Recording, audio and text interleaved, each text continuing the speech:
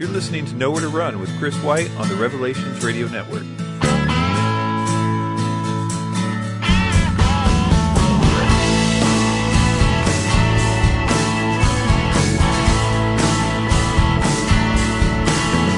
Hey everybody, what's up? Welcome to Nowhere to Run. My name is Chris White. Thanks for tuning in.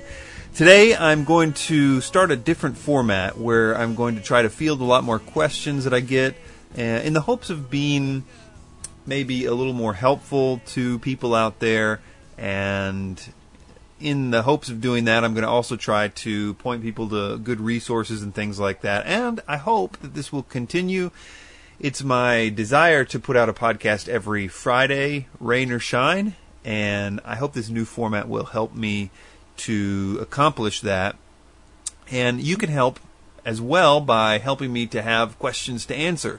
So I'm going to try in the near future to put up on the websites a very easy way on the front page to send me questions that you would like to hear me answer on the podcast. For now, though, I don't have any of that done. If you would like to, you can go to my Facebook page, facebook.com/nowhere to run. Send me a private message with a question, or you can go to the main website, nowheretorunradio.com, hit the contact page, or just email me if you know an email. And just send me an email about any topic, whether it's doctrine or the news or whatever, anything that's out there that you would like to hear me comment on. And I'll do a little bit of research on it and see if I can figure out a take that would be helpful. Okay, so let's just jump right in. First, I do have a few show notes that seems to be an ever-present thing. So I want to first talk about, in light of this new change that I hope to accomplish, which has a lot to do with simplification and usability and this kind of thing. I would really like to find a good community for everybody that listens to this show. I know that's one thing that we have lacked around here is a kind of way for people to get together and talk about things, and people that have similar interests and things like that. I've tried over the years to build forums and have groups and these kinds of things. It's been a bit of an issue, though, because it's one thing to have a forum if you are just talking about something mundane. It's a totally different thing if you're trying to have a forum and you are talking about religious issues, doctrine, this kind of thing. And the reason is because of this phenomenon that happens of these wolves. I mean, it's like, for real, these like religious wolves show up that are trying to indoctrinate people into extremely weird stuff. Like they search it out, they try to indoctrinate people that may not be very solid in their faith or understanding of doctrine, and to convert them into like all kinds of weird stuff. I would have never thought it was actually that real, that they actually show up and try to do that. But it's not just that. It's also people that they themselves are maybe a little unstable, and they are subverting other people and stuff like that. And those are the kinds of things that I have not wanted to do a forum for, because it would just be this huge new thing that I have to do. Like, okay, now I've got to moderate this, or I've got to get somebody to moderate it, and it's just a lot of extra work. So what I'm saying this for is I'd like to know if anybody is already out there that knows of a good forum out there, or a good Facebook group that's big, that has a room for me to begin to promote and send a lot of people that listen to this show over there, that maybe they could even make another section on the forum or something similar like that, that has good moderation, and I'm looking for something that would fit that bill. So if anybody knows of a Facebook group or a forum or something like that, I would like to hear about it. So I'm going to try to get that working in the next few weeks. I've got a lot of stuff going on with that kind of stuff, but I'll cross that bridge when we get to it. So moving on to one aspect of this, I want to talk a little bit about media ministry. I'm real excited about media ministry, and that's a lot of the stuff that I do here is create videos and podcasts and this kind of thing, because really that's what the world is moving towards, a very quick visual culture that has to be quick, it has to be visual, and it has to be audio, and it has to be well done in order to penetrate a very difficult mission field out there. So I really want to get better at telling a story and getting ideas to stick. In fact, I'm reading a book right now called Made to Stick. It's about really about how to make ideas stick, what makes ideas sticky. And it's a really good book if anybody's interested in it. I would love to see somebody apply the principles of this book, Made to Stick, to things like the gospel. I would love to see gospel presentations that apply even a third of the ideas in this book, Made to Stick. And that's part of what I'm wanting to do with it, is actually to use it for gospel presentations, but as well as I've got a lot of the things that I do are difficult because the people and groups that I'm trying to reach, like, for example, let's take sleep paralysis, for example. To get this idea into the mainstream of sleep paralysis, I'm going to have to do something different. I'm going to have to create something to make that stick, to make it a part of the understanding or the schema of sleep paralysis when somebody thinks of it. In addition, things like the prophecy stuff that I'm doing, but particularly the gospel. All these things are hard audiences to reach, and the subjects and things that I want to say about it, I think, are good ideas that need to be heard, but yet they have a tough audience. And so trying to understand and build on that, I think it would be great for people like pastors who when they are doing a sermon, there's certain ideas that they want people to carry with them. In fact, I think this book, if you're a pastor, you need to get Made to Stick, because it really is really for you. If you have a burden that I wish these people would, when they leave here, that they would have to talk about this at lunch, it would be something that they have to remember, not just going to church to hear a sermon, and that's great, and to leave and to maybe recall that sermon later, but to make every sermon count, and to make the things that you're burdened about that you want them to know. So it's really just about communication, but you would be surprised how these fundamental things about communication and making ideas stick are not often employed by professionals in the field of communication. So, but particularly media ministry, I'd love to see this done with the gospel. My Facebook page has been, and what I want to continue to be, mostly really good presentations about either the gospel or something surrounding that idea. Mostly they're short videos, under 5-minute videos about the gospel. There's a few up there right now. One that I think is great, if you haven't seen it, it's called Falling Plates. Really like that one. It's really well done. But that's the kind of thing that I would like to see more of those just brilliant, short presentations of the gospel that get the core message of the gospel to people and help them to really consider it. Love to see more of that. I'd love to see more conferences like this one I'm about to mention, Biola Digital Ministry Conference. If you are at all interested in digital ministry, I would encourage you to download. I think this is on iTunes U, but you could just Google it to find the MP3s. Biola Digital Ministry Conference. It has a lot of really good, thought-provoking presentations by very, very well done people. Mobile Ministry Magazine, the people that run that, are presenters there. And they are really more than just a mobile ministry. I think that they're kind of the forefront of the technical ministry people, because they are really trailblazing a lot of stuff, and especially in the developing world, how all this stuff can make sense and really be used to. I mean, it's sometimes frustrating to see the kind of stuff that they're coming up with, and to think, oh my goodness, why are we as a body of Christians, why are we not totally embracing this? Because this is revolutionary. This is something that will be a tool that is unprecedented, that we can really, change the world and all that. But we need content. We need people that are content makers for a lot of this stuff. And anyway, I may or may not talk more about that in the future. So show note wise, that's pretty much it. I will have a lot of other things to say about the changes that are upcoming with the podcast and the other websites, and it has a lot to do with simplification. I've got so many websites out right now that I hope by simplifying everything, I'm going to really be able to do more and create more content that will be helpful. All right, so in this new format, I'm going to take 3 questions and I'm going to answer them as best as I know how to. Let's begin with question number 1. Okay, so debunking false teachers on YouTube. This comes from a person who wrote this impassioned plea for me to debunk this particular guy on YouTube who is spreading all kinds of false doctrines and is really, really good at it. He's got like as most false teachers do, a bit of charisma.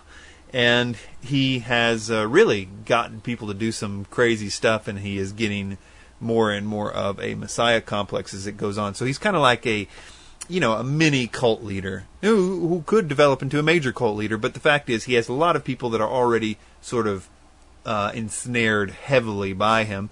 And this particular person has been with the guy for a long time, seen the development of him, had a bit of a relationship with the guy in terms of, offline, online kind of thing, Skype conversations, this kind of thing. But he's really seen it up close and is very familiar with the guy's teaching. So he basically says, Chris, could you please debunk this guy? I can't do it because of these reasons, and we'll talk about those reasons in a minute. But it really needs to happen. These people are in danger. Okay, this is a very similar thing that I get with a lot of different things. People email me all the time, would I debunk this and would I debunk that? And sometimes I think it's good for people to email me that because I may not have heard of something and may end up debunking it. But generally speaking, I can't do all these debunkings, even though I would like to in a perfect world. And I did a video about this one time because of all these requests called How to Refute. It's called How, When, and Why to Refute False Teaching from a Biblical Perspective. Link in the show notes. And basically, it is showing people how not only to when to do the debunking, because I think that's important. If you read through the pastoral epistles, that is 1 Timothy, 2 Timothy, and Titus, extremely short books, very easy to read in one sitting.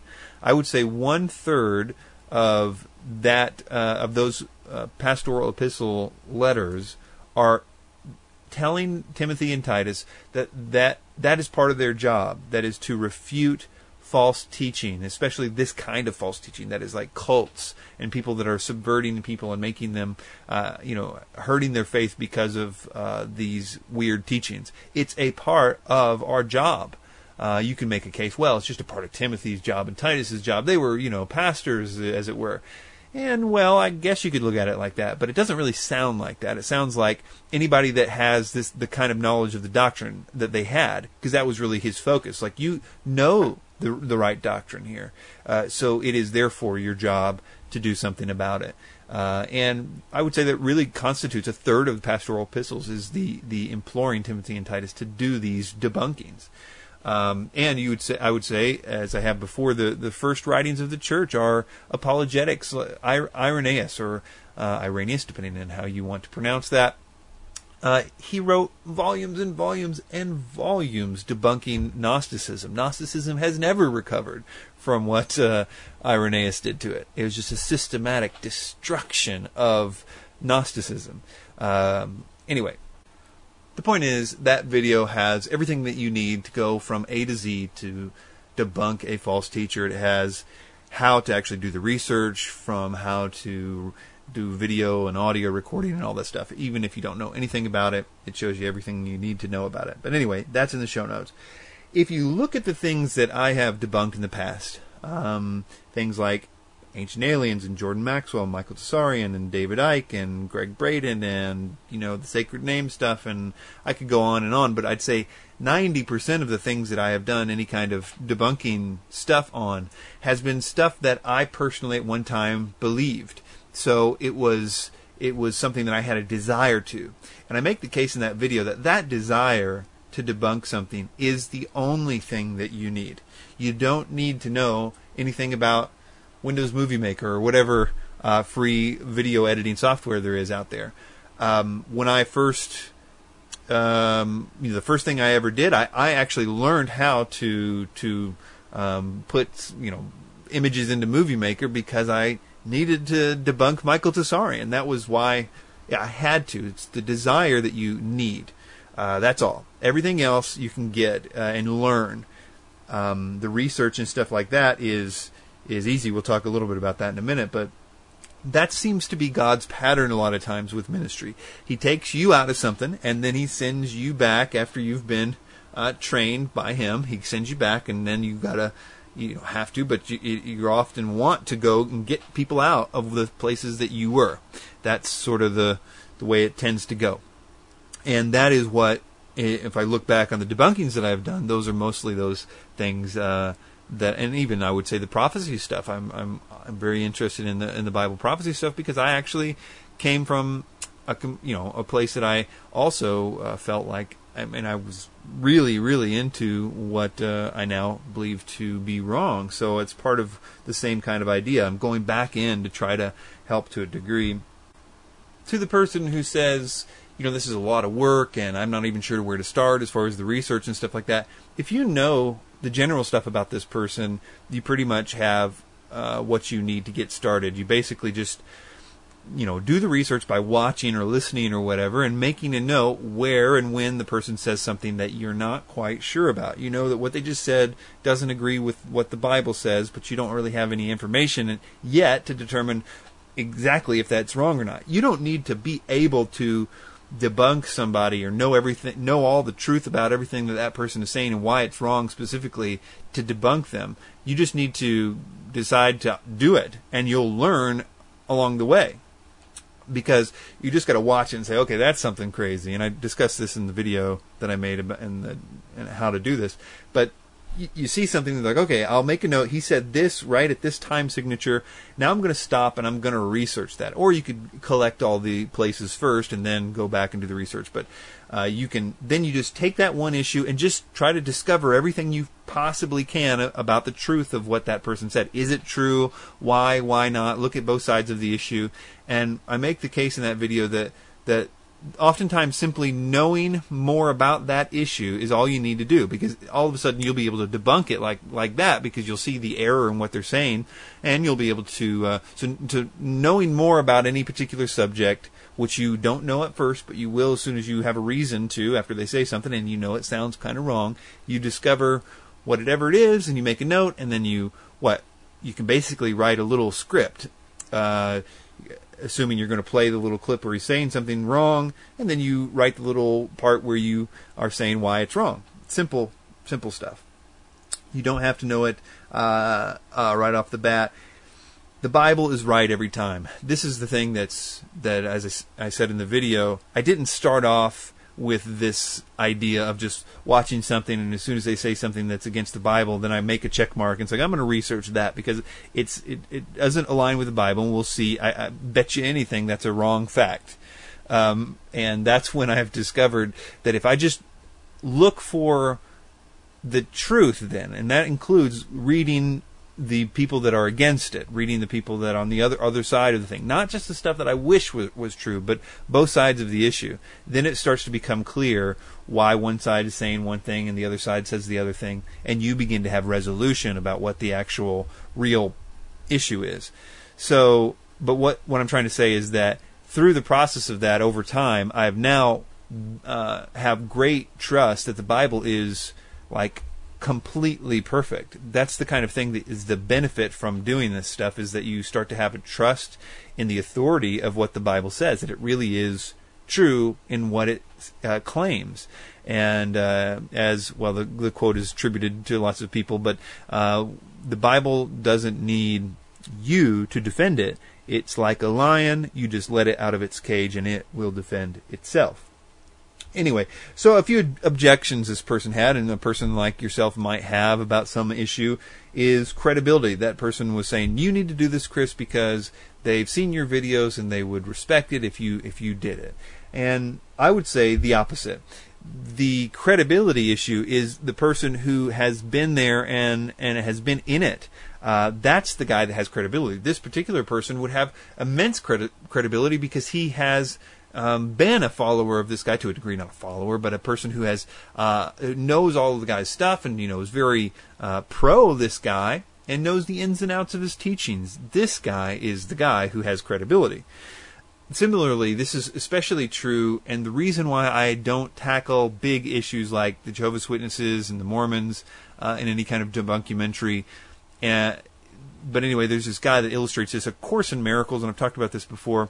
He wrote before asking me to do something about the Course in Miracles, and as he was discussing this, it became very clear that this guy, who was, now wonderfully saved, was like an expert in the Course of Miracles, which is channeled writing that was very seductive and just very awful, blasphemous kind of stuff, but it has this sort of veneer of religiosity and stuff like that. Anyway, so he knew a lot about it, knew where it was wrong, and had the tools to do all this himself. And me encouraging him in that, really, I don't know if he actually ever did anything about it, but it sounded like he was really encouraged to do something about it. That guy has the credibility to go in there and to bring people out of the Course in Miracles. He will get some, he will not get all of them, but that is a powerful thing, to have a person who is formerly, for example, a Course in Miracles advocate, to put out a video, and he knows where all of them are. He knows where they're all over here in this forum or on this Facebook page or on this whatever. I'm telling you, you become super dangerous when you go back in, because you know where they are. You know what they believe. You are the guy to do it, or gal to do it. I can promise you that.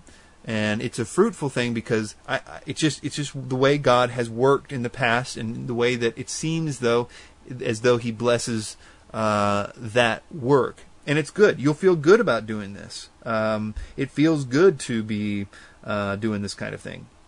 The other thing that this guy said as far as an objection was danger. He said, that his family could be in danger because this person knows who he is, and he said they'll almost certainly know that it's me that's doing it. Speaking of the people that are following this guy plus this guy, and certainly we have to be prudent about that. If there really is a possibility that the guy's going to show up on your doorstep with a knife and stab you, then you need to be prudent about that. But in all likelihood, that's not going to happen. He's probably going to be angry with you and say bad things about you and lie about you, and other people are going to send you angry emails, and all kinds of bad stuff like that is going to happen. I guarantee you that if you do anything like this, you're going to be hated. You don't go up stirring up a hornet's nest and expect everything to just be hunky-dory. You are doing something that Satan is not cool with. So, expect there to be some blowback, but at the same time, so what? I mean, you will develop a tough skin really quickly. I mean, I think anybody that knows me and how I have had to basically not deal with YouTube comments or Facebook comments very much, because there's just so much stuff that I just could waste all my time all day long arguing with people that seems to just want to argue as a part of their lifestyle, so I just can't waste any moments on that. But there are those people that you can tell really would change their mind if you said something and dealt with their issues. I'd say 90% of the people that write you are not going to change their mind, and it becomes apparent quickly. But I still think it's worth not responding in kind and dealing with the issues most of the time.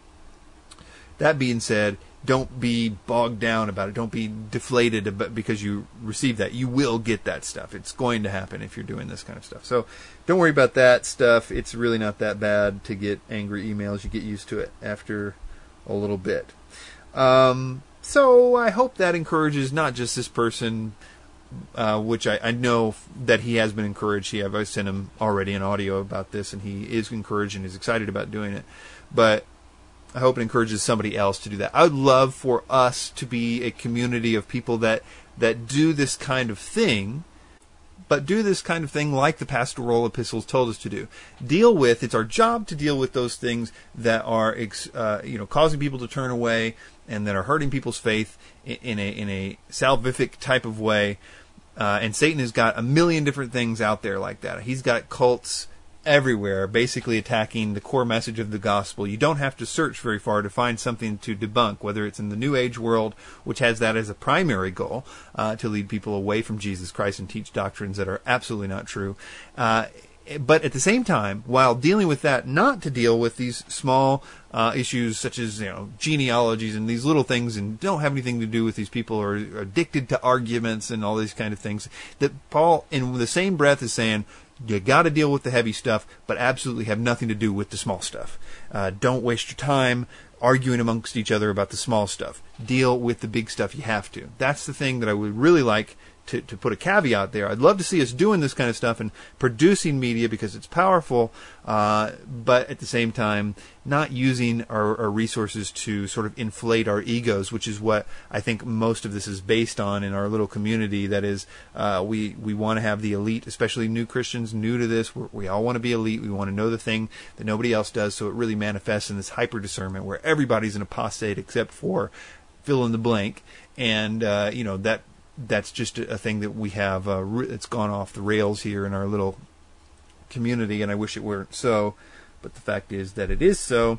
Anyway, so that's that. I really want to do some more debunkings. I've looked into, and I periodically always check the numbers on certain issues to see whether or not it would be worth doing. One of them, I kept thinking about Eckhart Tolle, because I see the guy on top of like every bestseller book thing, and you would think, based on a lot of the stuff that you see about Eckhart Tolle, that the world is enthralled with Eckhart Tolle.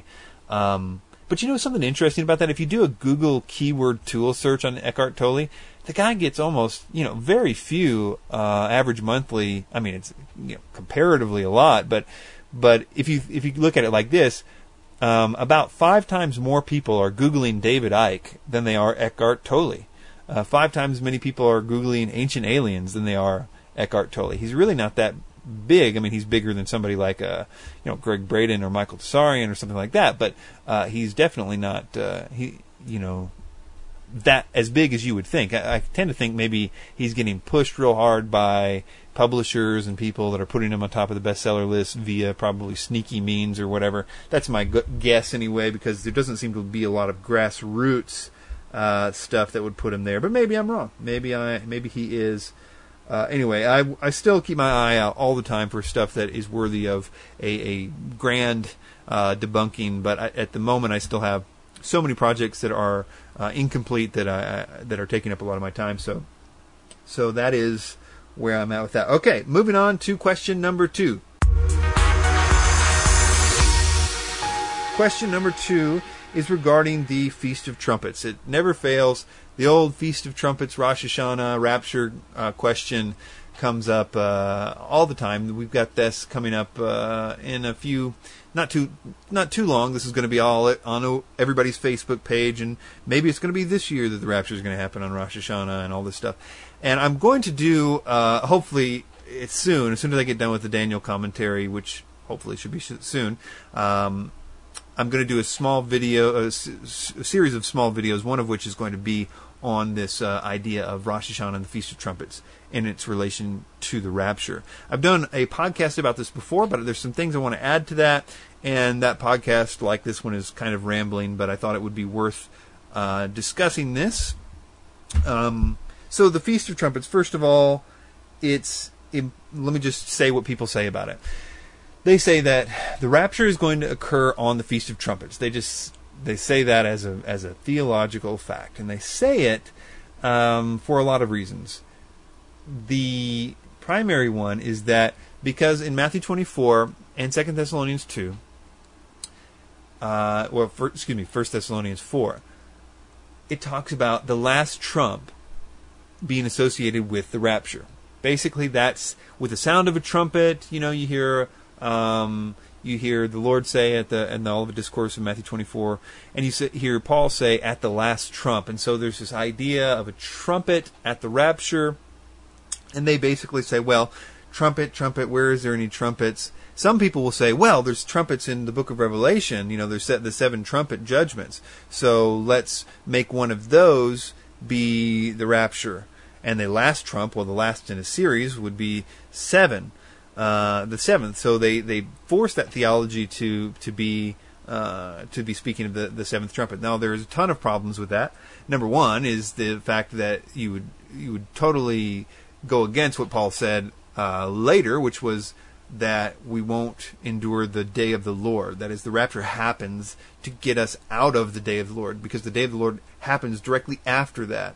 We are not to endure wrath, as he says, but of course the trumpet judgments are explicitly wrath. That is, it says that's when the wrath begins, is the first trumpet on through the bowl. So the wrath of God, that is the day of the Lord, includes, so you've got that problem, but still people try to fit it in there, even though there's other issues with that as well. One problem with that is that the word last trump is not last as in the last of a series, that is to say the seventh trumpet. When you see the last in a series, like we sometimes use the word last. But the word is specifically eschatos, which means a last, which means like the last day's trumpet, if you will. You know, when we hear the last day's trumpet, then and that goes along with what the Lord is saying, the sound of a trumpet in relation to the rapture. But there's much, much more to what Paul was referring to. You've got another problem with it being the seven trumpets, because of course there would be no context for Paul's listeners to understand seventh trumpet. You could make the kind of case, which is an impossible hermeneutic thing, that is to say it doesn't happen any other place, where Paul is expecting, well, John's later going to write this book, and then you guys are going to understand this, a few decades later on, when this is circulate, what I'm saying right now about this last trump will make sense. But right now it's absolutely impossible for you to understand what this last trump that I'm referring to is about.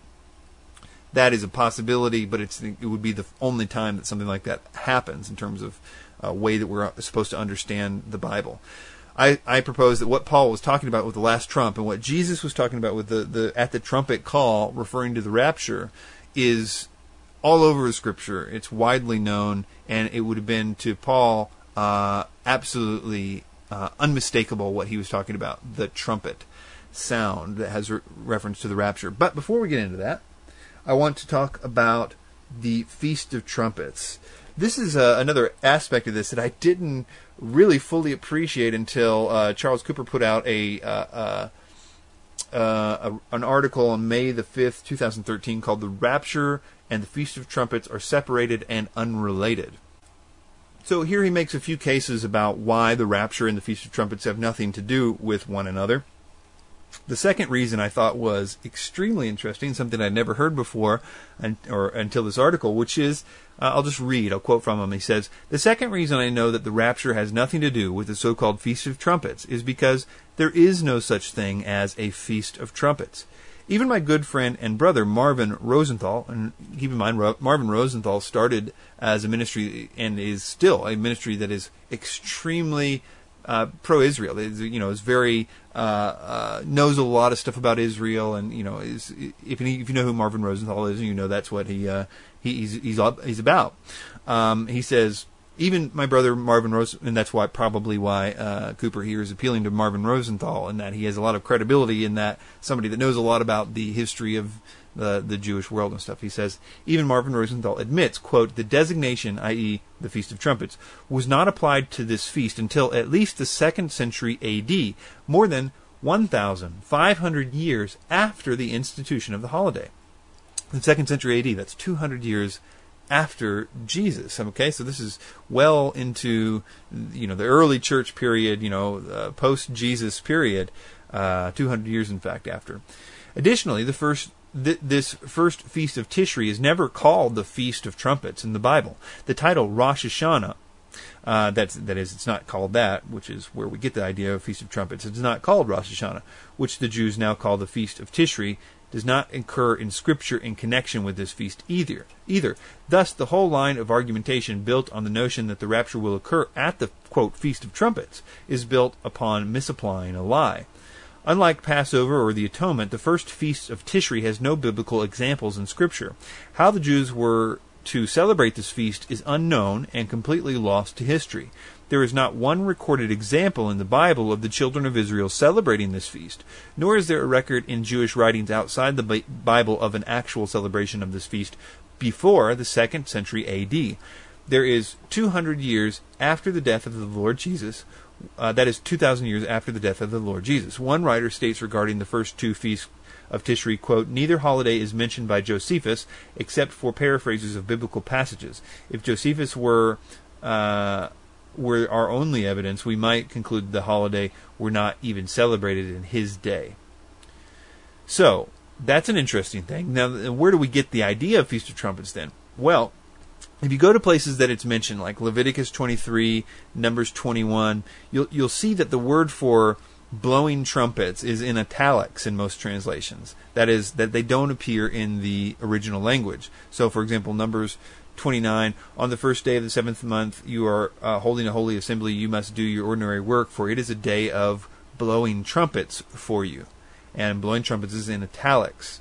And the reason it's in italics is because the word there doesn't mean blowing trumpets. The word basically means shout. The Holman Christian Standard has it, tell the Israelites in the 7th month of the first day of the month you are to have a day of complete rest, commemoration, and joyful shouting, a sacred assembly. You must not do any work. You must present a fire offering to the Lord. So it's pretty basic of what is supposed to go down. But Young's literal translation says, speak unto the sons of Israel, saying, in the 7th month, on the first day of the month, ye have a Sabbath, a memorial of shouting. Okay, the reason why people have made this be about trumpets is because when this word, how to say this word appears most of the time referring to the shouting with your mouth. Most of the instances, I think it's like 27 of the 36, I can't remember the exact numbers, are to do with shouting with one's mouth. It can mean a shouting of cymbals, trumpets, and there's another sort of musical instrument that it can be. And in the few instances where it's an instrument, in fact, every instance of this word has to have a qualifier. The context determines what it is that will be doing the shouting. For instance, in the 20-some instances where the shouting is obviously a person's mouth making the shouting, it gives a qualifier. That is, a mouth, lips, or something like that is mentioned as this word having to do with that. And it's obviously the case in the few instances where a musical instrument is said to be doing the shouting. It also contains the word of the actual Hebrew word for trumpet or the Hebrew word for cymbal or whatnot. In other words, if you just have this word by itself, there is no way whatsoever to determine that this has to do with trumpets. And so when the translators go back in and they type in, or they put in a Feast of Trumpets, and it's in italics again because it doesn't appear, then they are basically being influenced by the Jewish tradition, the sort of rabbinic Judaism tradition of the blowing of the trumpets and the shofars and all the stuff that we hear of when we hear the presentations about, the Jewish people do this and this is why this has to do with the rapture. Everything that they're saying is extra biblical. And there's no biblical reason for them to be doing all those things with the trumpet. So the translators are therefore being influenced by saying, well, it must have something to do with trumpets because these guys are blowing trumpets, and so we'll just call it Feast of Trumpets, even though it's a feast of shouting, which cannot be said to have anything to do with trumpets because it doesn't give you any kind of qualifier. Now, here's the issue. I don't really know. It certainly could be about trumpets, whatever. It certainly is not. It's not. You can't make that distinction for sure. We don't know. The Bible doesn't say if it has anything to do with trumpets. It has something to do with shouting is what you're supposed to do. In addition, it's never said why they're supposed to do this feast. Some of the feasts like the Feast of Atonement, or Passover, it has to do with Egypt and everything else, and we're told in Scripture why that feast is being done. With this particular feast, the Tishri, the Tishri feast, we're not told why.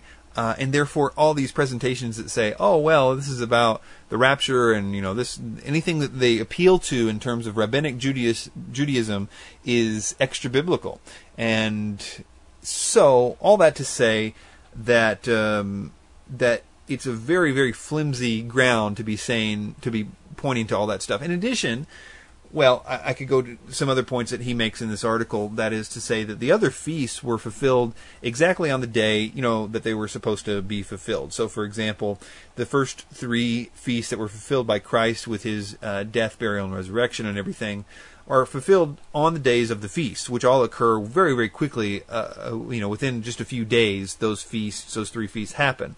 And so Jesus on the day of those feasts is actually fulfilling it. So if there's a pattern fulfillment, then we would expect these last 3 feasts, which occur in only a 21-day period. All 3 feasts are within 21 days, these last 3 unfulfilled final feasts. And if they're supposed to, the Feast of Trumpets, as the pre-tribulationists would say, occurs, before a, quote, 7-year tribulation period, then you've got 21 days to basically conclude the Day of Atonement, which I'm sure that they would say has to do with the atoning of the people of Israel. But there's no theology that makes 21 days after the rapture have anything to do with the atonement. And that's a major, major problem in terms of pattern fulfillment. But I just want to put that out there as far as there are big problems with the fact that the Feast of Trumpets, that is Rosh Hashanah, is not even in the Bible, so to speak. But we also have the much better explanation of the last trump that Paul refers to, or the rapture being said to occur on as the sound of a great trump, as it says there in Matthew. So what I would suggest for anybody to do is to go to, for example, Joel chapter 2, which starts out, blow the trumpet in Zion and sound an alarm. That's 2 interesting ideas. Sounding an alarm, blowing a trumpet. If you do a word search for trumpet and alarm, you're going to find a lot of different things, or 2 different things, a trumpet and an alarm. And they had, by Joel's time, this is a classic Day of the Lord passage, as we'll see, but by Joel's time, the trumpet and an alarm, that idea, those phrases had become indicative of the Day of the Lord. And I'm going to show you why here in a minute. But let's continue. Joel 2:1. Blow the trumpet in Zion and sound an alarm in my holy mountain. Let all the inhabitants of the land tremble, for the day of the Lord is coming, for it is at hand. First of all, you got to realize that back in 2 Thessalonians 2, Paul is not just kind of talking about the day of the Lord. He mentions it specifically. It is, like if you go to 1 Thessalonians 4, where the big rapture passage is, it'll start in 15. For we say unto you by the word of the Lord that you are alive and asleep, remain until the coming of the Lord, and all this stuff. If you go into the next chapter, which there shouldn't be a chapter break in chapter 5, but it says, it's talking about the rapture, and it says, but concerning the times and seasons, brethren, you have no need that I should write to you, for you yourselves know perfectly that the day of the Lord so comes as a thief in the night. So Paul refers to what he just got done saying as the day of the Lord, which we know is the rapture. The reason he refers to the day of the Lord as the rapture is because they are the same event in a sense. That is, the rapture happens because the day of the Lord is now beginning. The rapture happens to get us out of there before the day of the Lord begins. So they're back-to-back events. Basically, Paul is talking about the day of the Lord when he says, last trump. And you don't just... basically, Paul is an extremely good student of not just Joel, but Zephaniah, who also mentions this, and other people that associate the day of the Lord with this blowing of a trumpet. And so the prophets had, by their time, associated the trumpet and alarm with the day of the Lord. Now, what is a trumpet and alarm?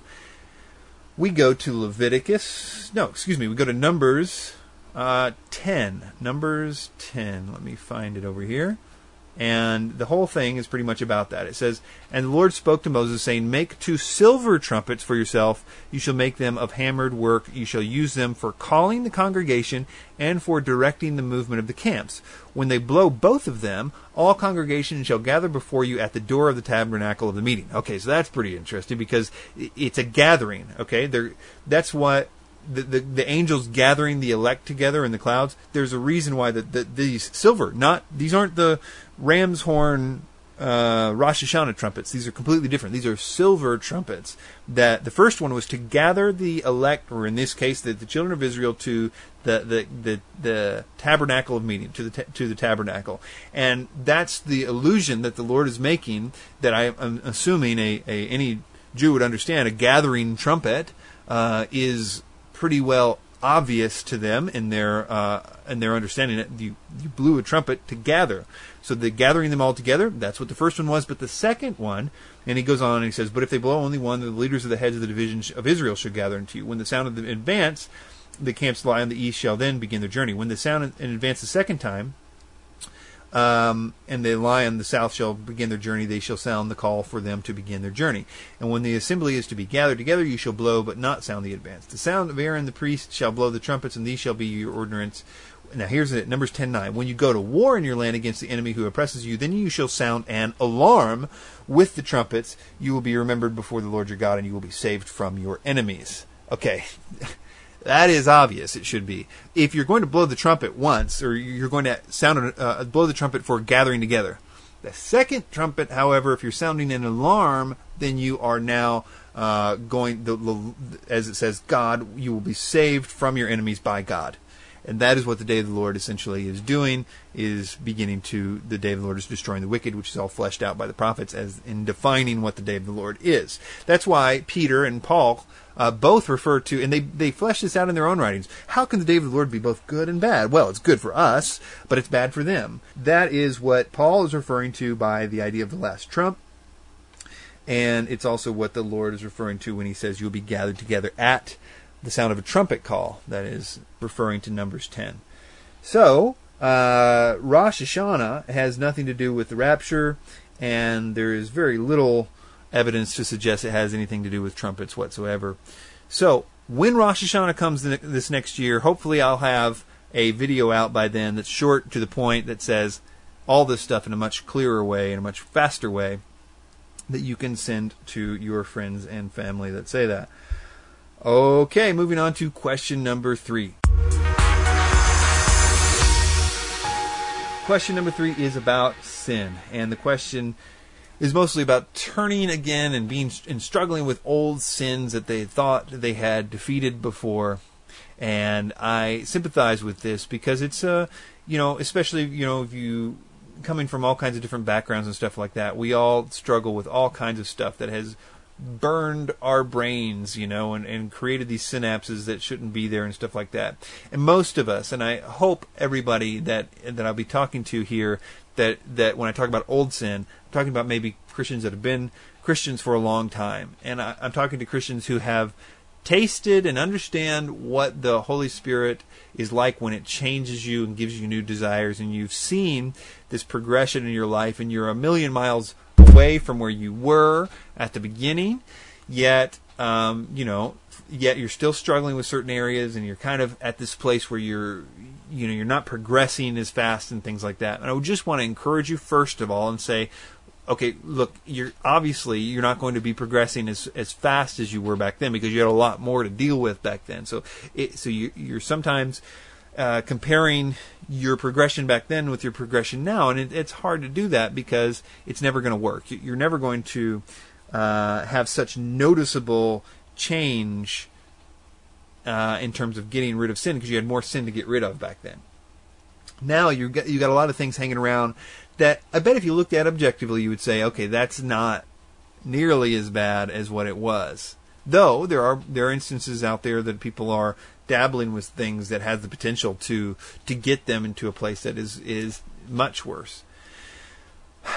With this, I would say, first of all, that dabbling a little bit is going to be detrimental. As soon as you start doing one of these things, whether it's alcohol, cigarettes, whether it's pornography, any number of things, you give it an inch, it will take a mile. It will begin to be a bigger problem for you, and you're going to have a harder time. And it's just, I think that it's harder for you to actually fall all the way with it. If you're truly saved, it's because, the Lord is really dealing with you. And if you are involved in this, and you're basically trying to do this, trying to get back into it in a sense, the Lord is really dealing with you, and it's not good. You can feel this weight of, I've got to not do this, something has to be done, this can't go on like this, I can't live my life like this. You're logically saying, okay, this is not a sustainable form of living. You could express that and write it down,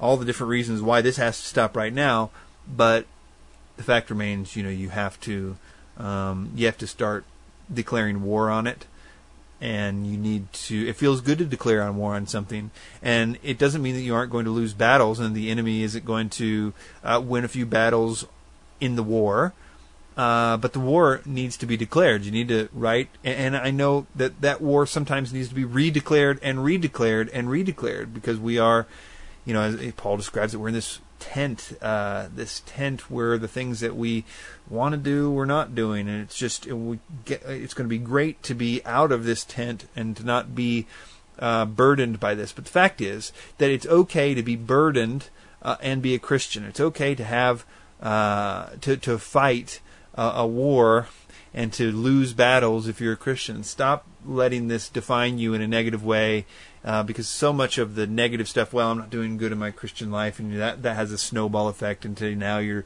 not doing this or not reading the Bible or not praying or whatever because you're doing bad and whatnot. And try not to look at it so much like that. I put this this on Facebook the other day. It's a quote from A.W. Tozer, and it says the following. I like it because it really expresses what I'd like to say here in this segment. It says, "He remembers our frame and knows that we are dust. He may sometimes chasten us, it is true, but even this he does with a smile, the proud, tender smile of a father who is bursting with pleasure over an imperfect but promising son who is coming every day to look more and more like the one whose child he is." And I think that it's like your child is, if you have a child that is doing wrong and you correct that child and you can see everything about why the child is doing it or whatever, but it doesn't mean that child is any less your child. It just means that you're going to come up with a different way to try to teach them the lesson and try to get them to not do that. But they're still your child and you still love them. And as they grow up, they are going to look more and more like you. It is inevitable that they will. They are growing up, and you are growing up too. If you're saved, the Lord is dealing with you at this, but you've got to not let the sin rule over you and really embrace the identity that the New Testament gives us with this idea of not letting sin rule over us. I love Genesis 4:7 when after Cain killed his brother Abel and all that stuff because he was jealous of him, basically. And before he actually kills his brother, after he gets jealous, God comes up to Cain and he's like, "Hey, Cain, why are you angry? Why is your countenance fallen?" Like as if God doesn't know, and he shows him that he does know in the next verse, and he tells him, "Look, if you do well, will you not be accepted?" And he goes on to sort of talk about that. But he says something interesting about Cain's place that he is right now and this sin that is about to take Cain over. He says a warning about it. He says, "Sin lies at the door, and its desire is for you, but you should rule over it."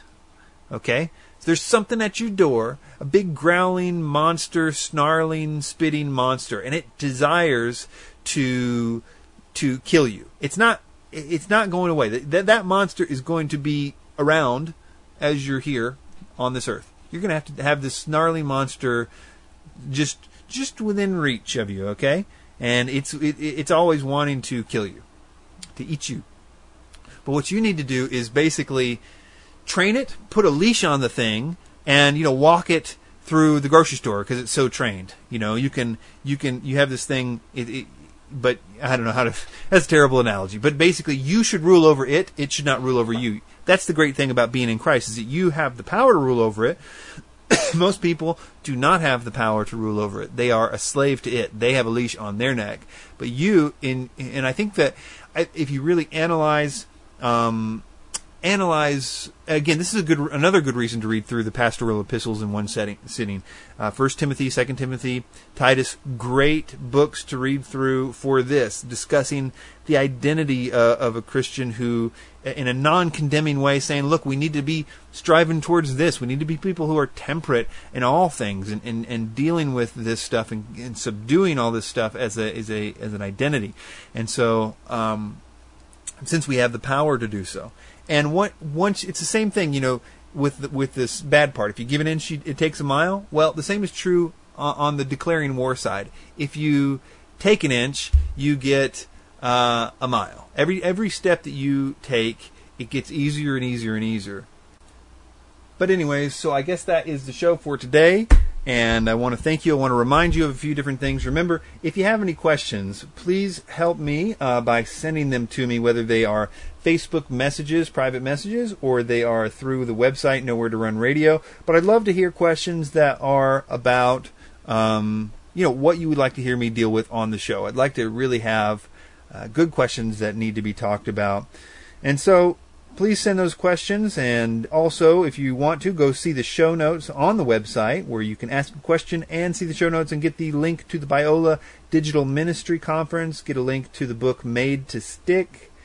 Also, you might want to go to my Facebook page to check out all those gospel videos I've been talking about and the kind of thing that I'm interested in. If you know of a community that is a Facebook group or a forum that maybe we could begin to be active on and I could point people to, I'd love to hear about that. I'd love to have a place to point, a safe place to point a lot of the listeners that would like some kind of online fellowship there. Just recapping about false teachers, you are the person who needs to do it. Please check the show notes for that video that explains everything you need to know about how to do it. About the Feast of Trumpets, you can check out Charles Cooper's article. You can also check out my old podcast on that. I think it's called Trumpet Mania, as well as I think I did one for the Bible Prophecy Talk podcast, which is going through a big overhaul right now. I'm really excited about the prophecy section of the sites. I'm converging them all into one site called prophecyandthebible.com, tentatively named anyway. We're really trying to do that website well. And finally, how to overcome old sin and the need to declare war, even though you may have to redeclare it and continue to fight battles. But really, to let that to gain mastery over that snarling monster at the door. Okay, hope this helps, and we'll talk to you later. Bye-bye.